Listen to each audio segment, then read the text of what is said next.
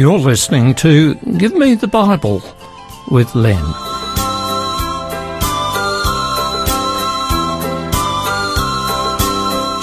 Today's program is entitled Fruit.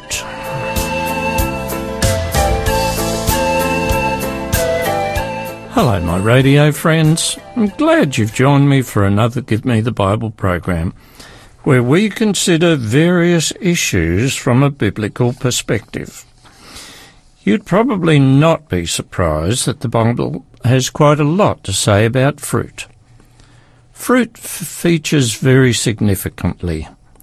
In fact, fruit is mentioned in the very beginning of the Bible in Genesis and at the end in Revelation.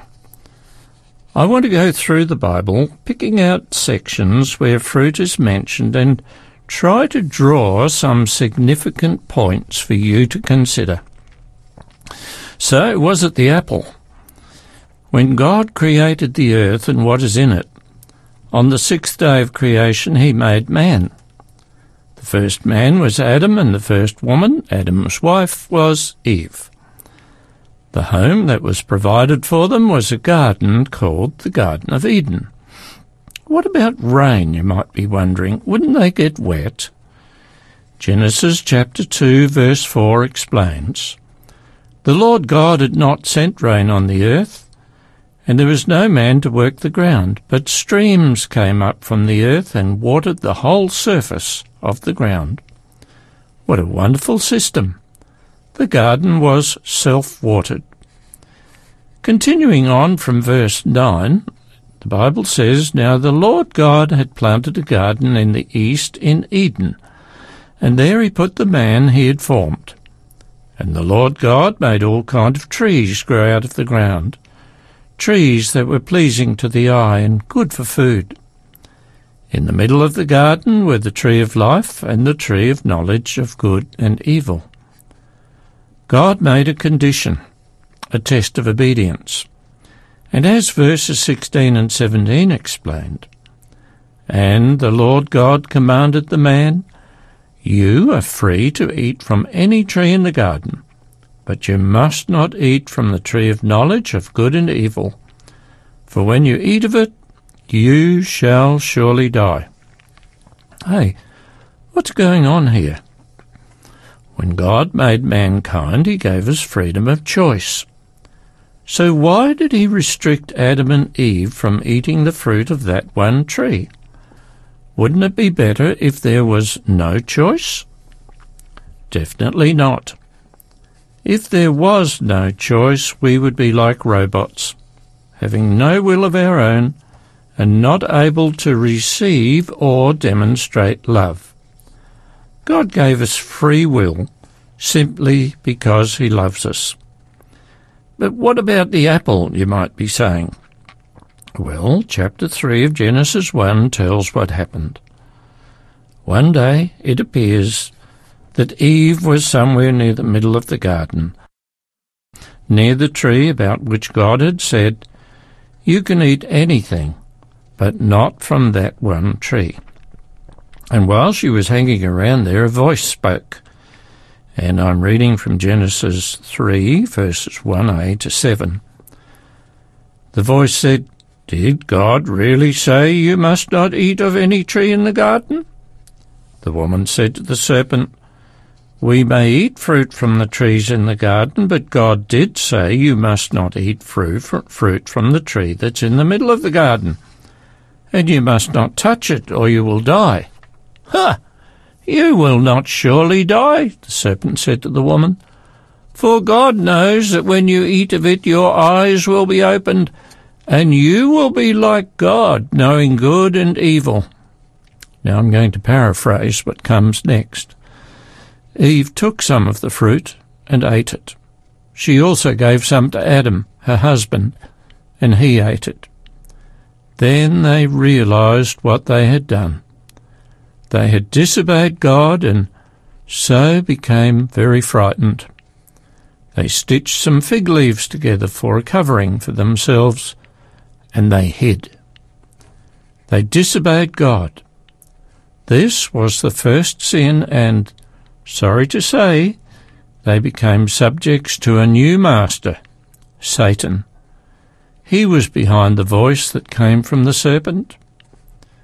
Even more disastrous is the fact that the whole human race has become subject to Satan's lies, and all die because we have all sinned. But God didn't just leave humanity to suffer because of sin. He provided a way of escape. Jesus, God the Word, came to this world and experienced life as a human being, but lived without sin. Although sinless, he took on himself the punishment of sin, which is death. By so doing, he qualified as our substitute. But death could not hold him, for he is the author of life. And after 3 days in the tomb, he rose to life again. His life became our life. Only one condition applies. We need to accept him and what he did for us, and to live according to his will. And we, as promised, will have eternal life. What do you mean you haven't done it yet? Well, go to the Lord and ask for forgiveness. John chapter 3 verses 17 and 18 say this, "For God did not send his Son into the world to condemn the world, but to save the world through him.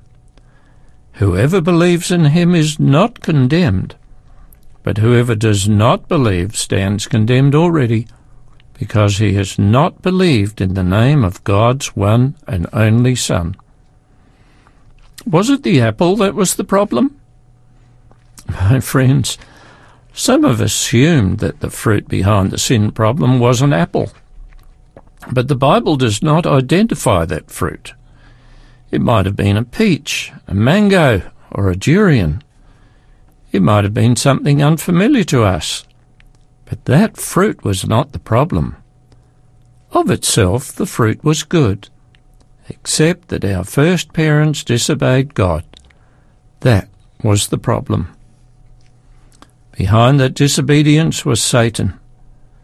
But he knows that his days are numbered. Revelation chapter 12 and verse 12 says that, "Woe to the earth and the sea, because the devil has gone down to you. He is filled with fury, because he knows he has but a short time." And in Jeremiah chapter 17 is a curse and a blessing. First the curse. Verse 5. "Cursed is the man who trusts in man, who depends on flesh for his strength, and whose heart turns away from the Lord." And now for the blessing in verse 7. "Blessed is the man who trusts in the Lord, whose confidence is in him.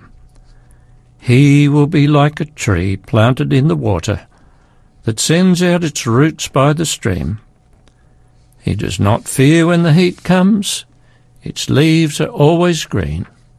It has no worries in a year of drought, and never fails to bear fruit." So, in this analogy of a man who trusts in the Lord to a tree planted near a stream that always bears fruit, what sort of fruit does that man produce? Jesus also spoke about people and what they are like, more particularly how others can know what they are like. What he said is recorded in Matthew chapter 7, verses 16 through to 20. First, he warns people about false prophets, those who do not teach truth. In reality, these people tell lies that are made to look like truth, and sometimes it's hard to know whether such people are telling lies or truth.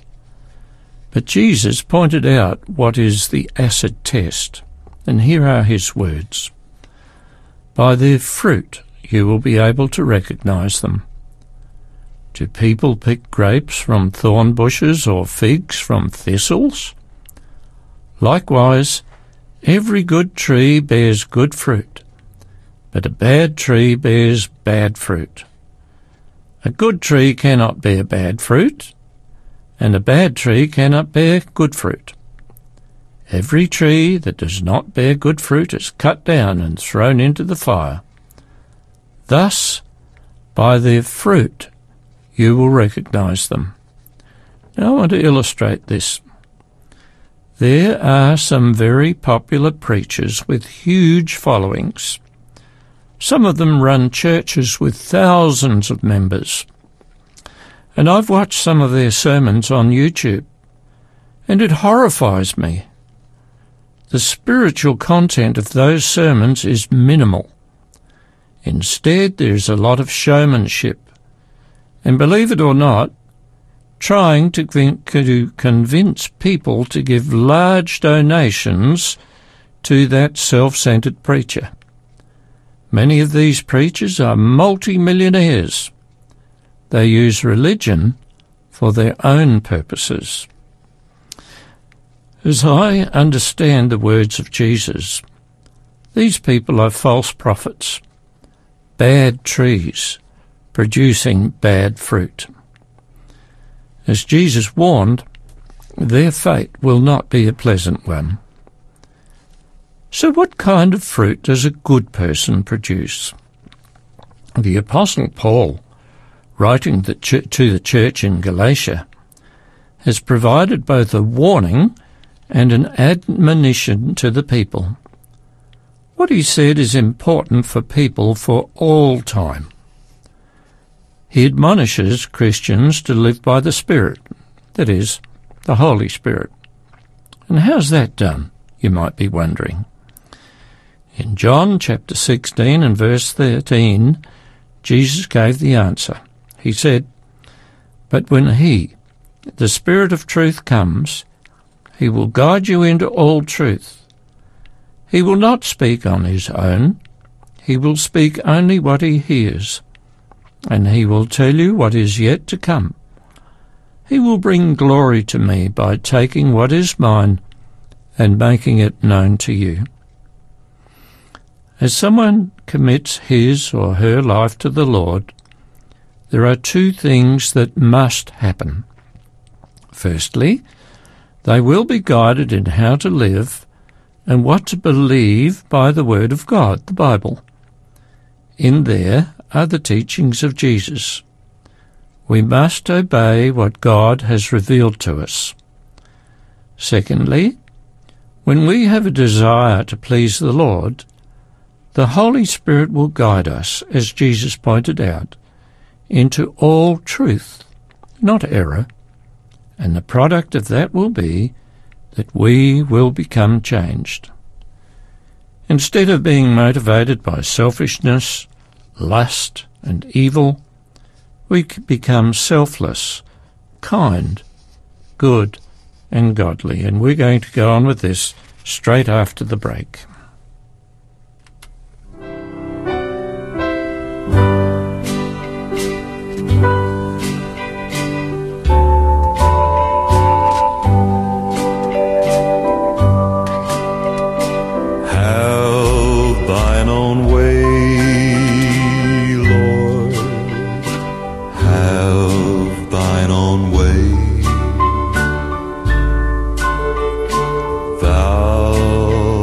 The potter,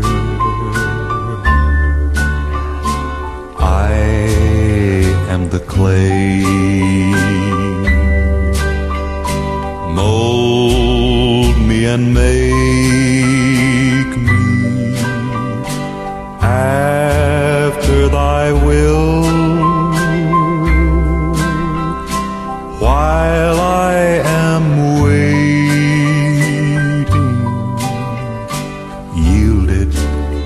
and still.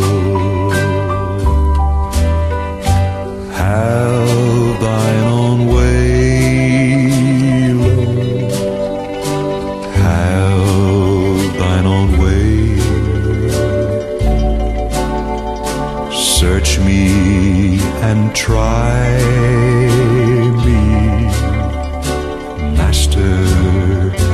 today.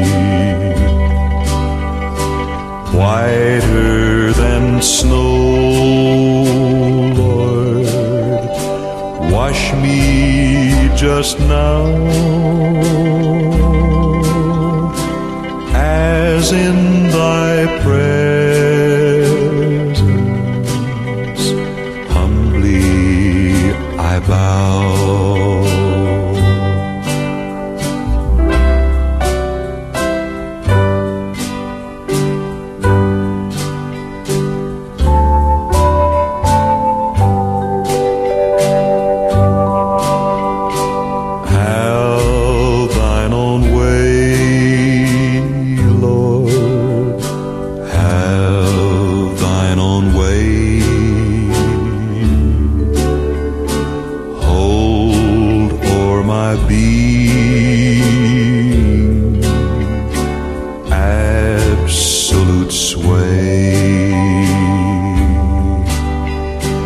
Filled with thy Spirit, till all can see Christ only, always living in me.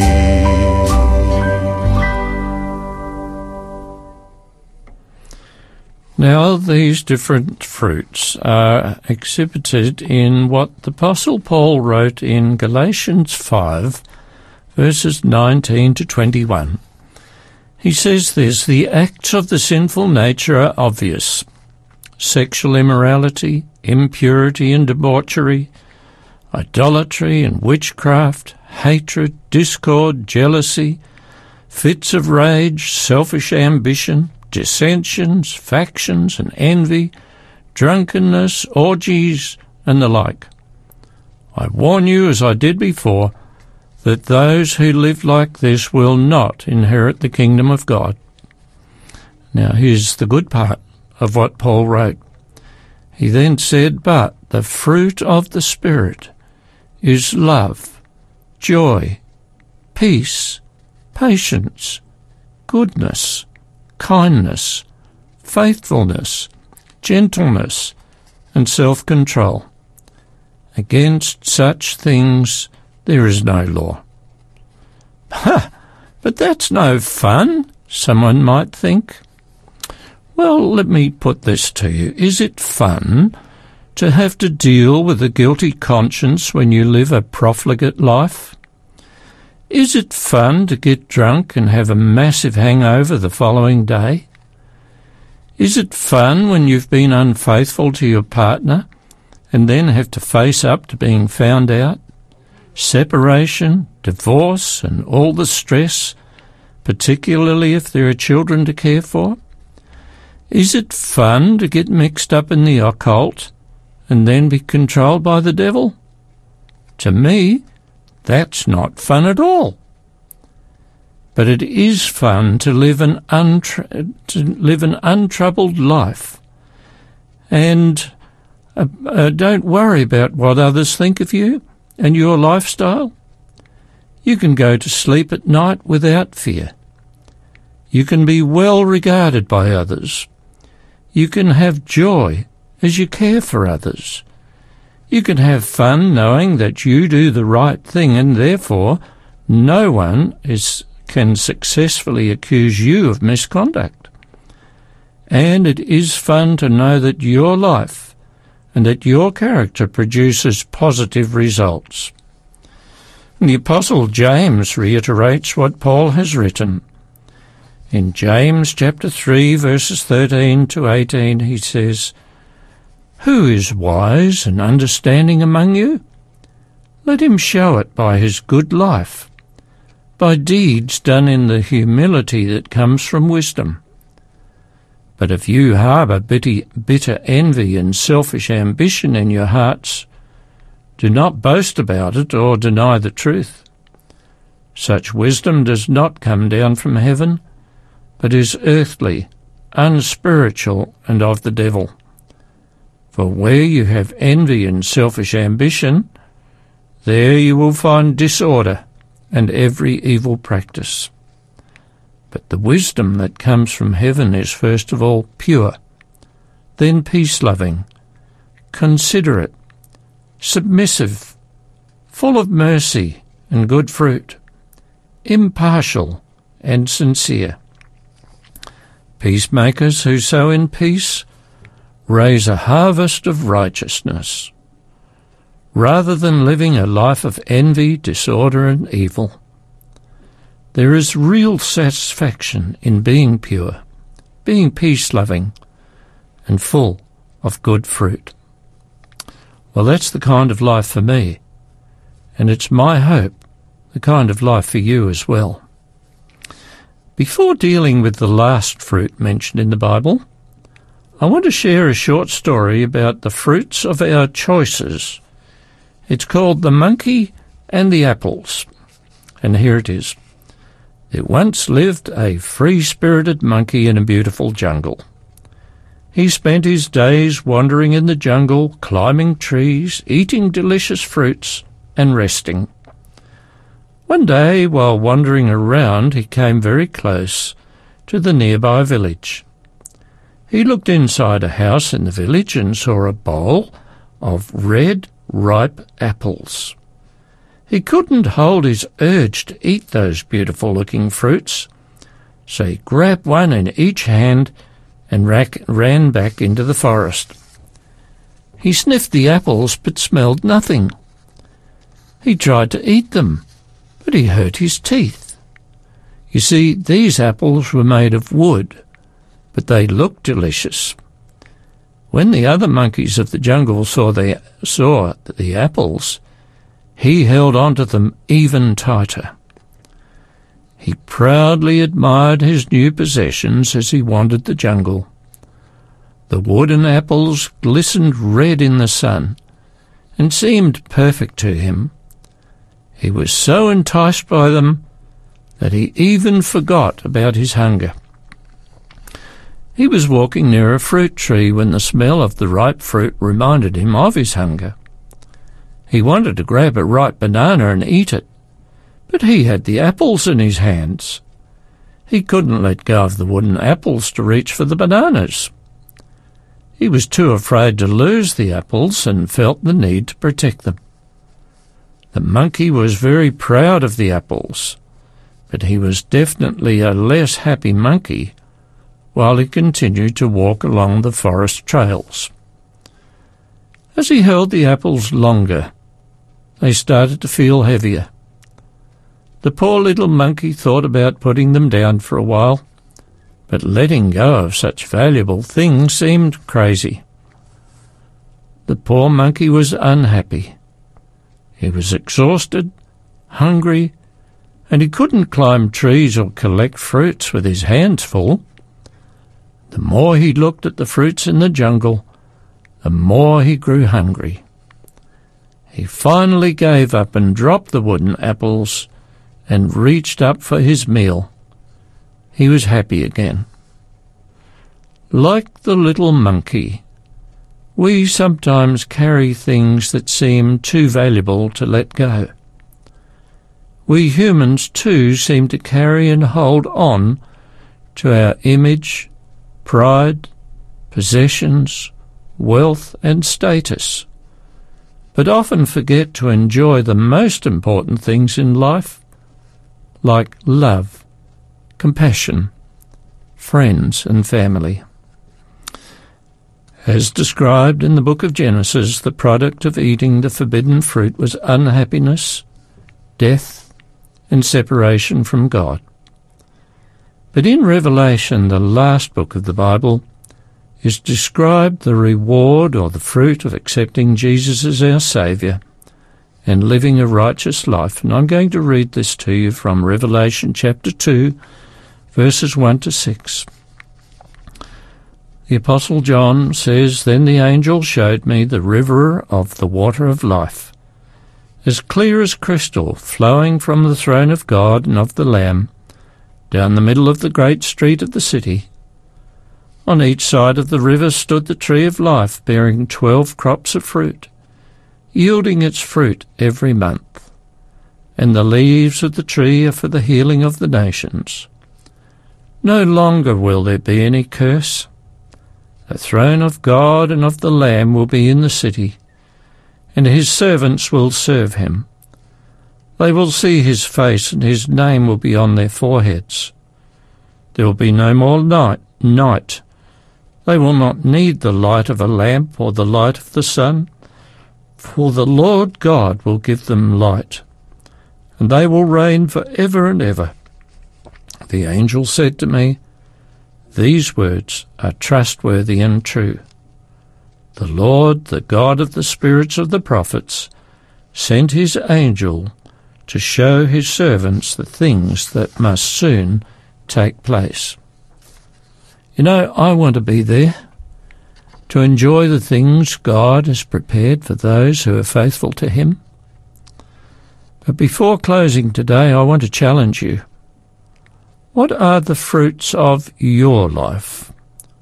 What legacy are you leaving your children, your grandchildren, and other people? Will those who come after you be proud of you and your character, or will they be ashamed of you? You see, you will be known by your fruits. Until next time, then, this is Len signing off, and wishing you the courage to live a life that counts, and a courage that demonstrates God's blessings.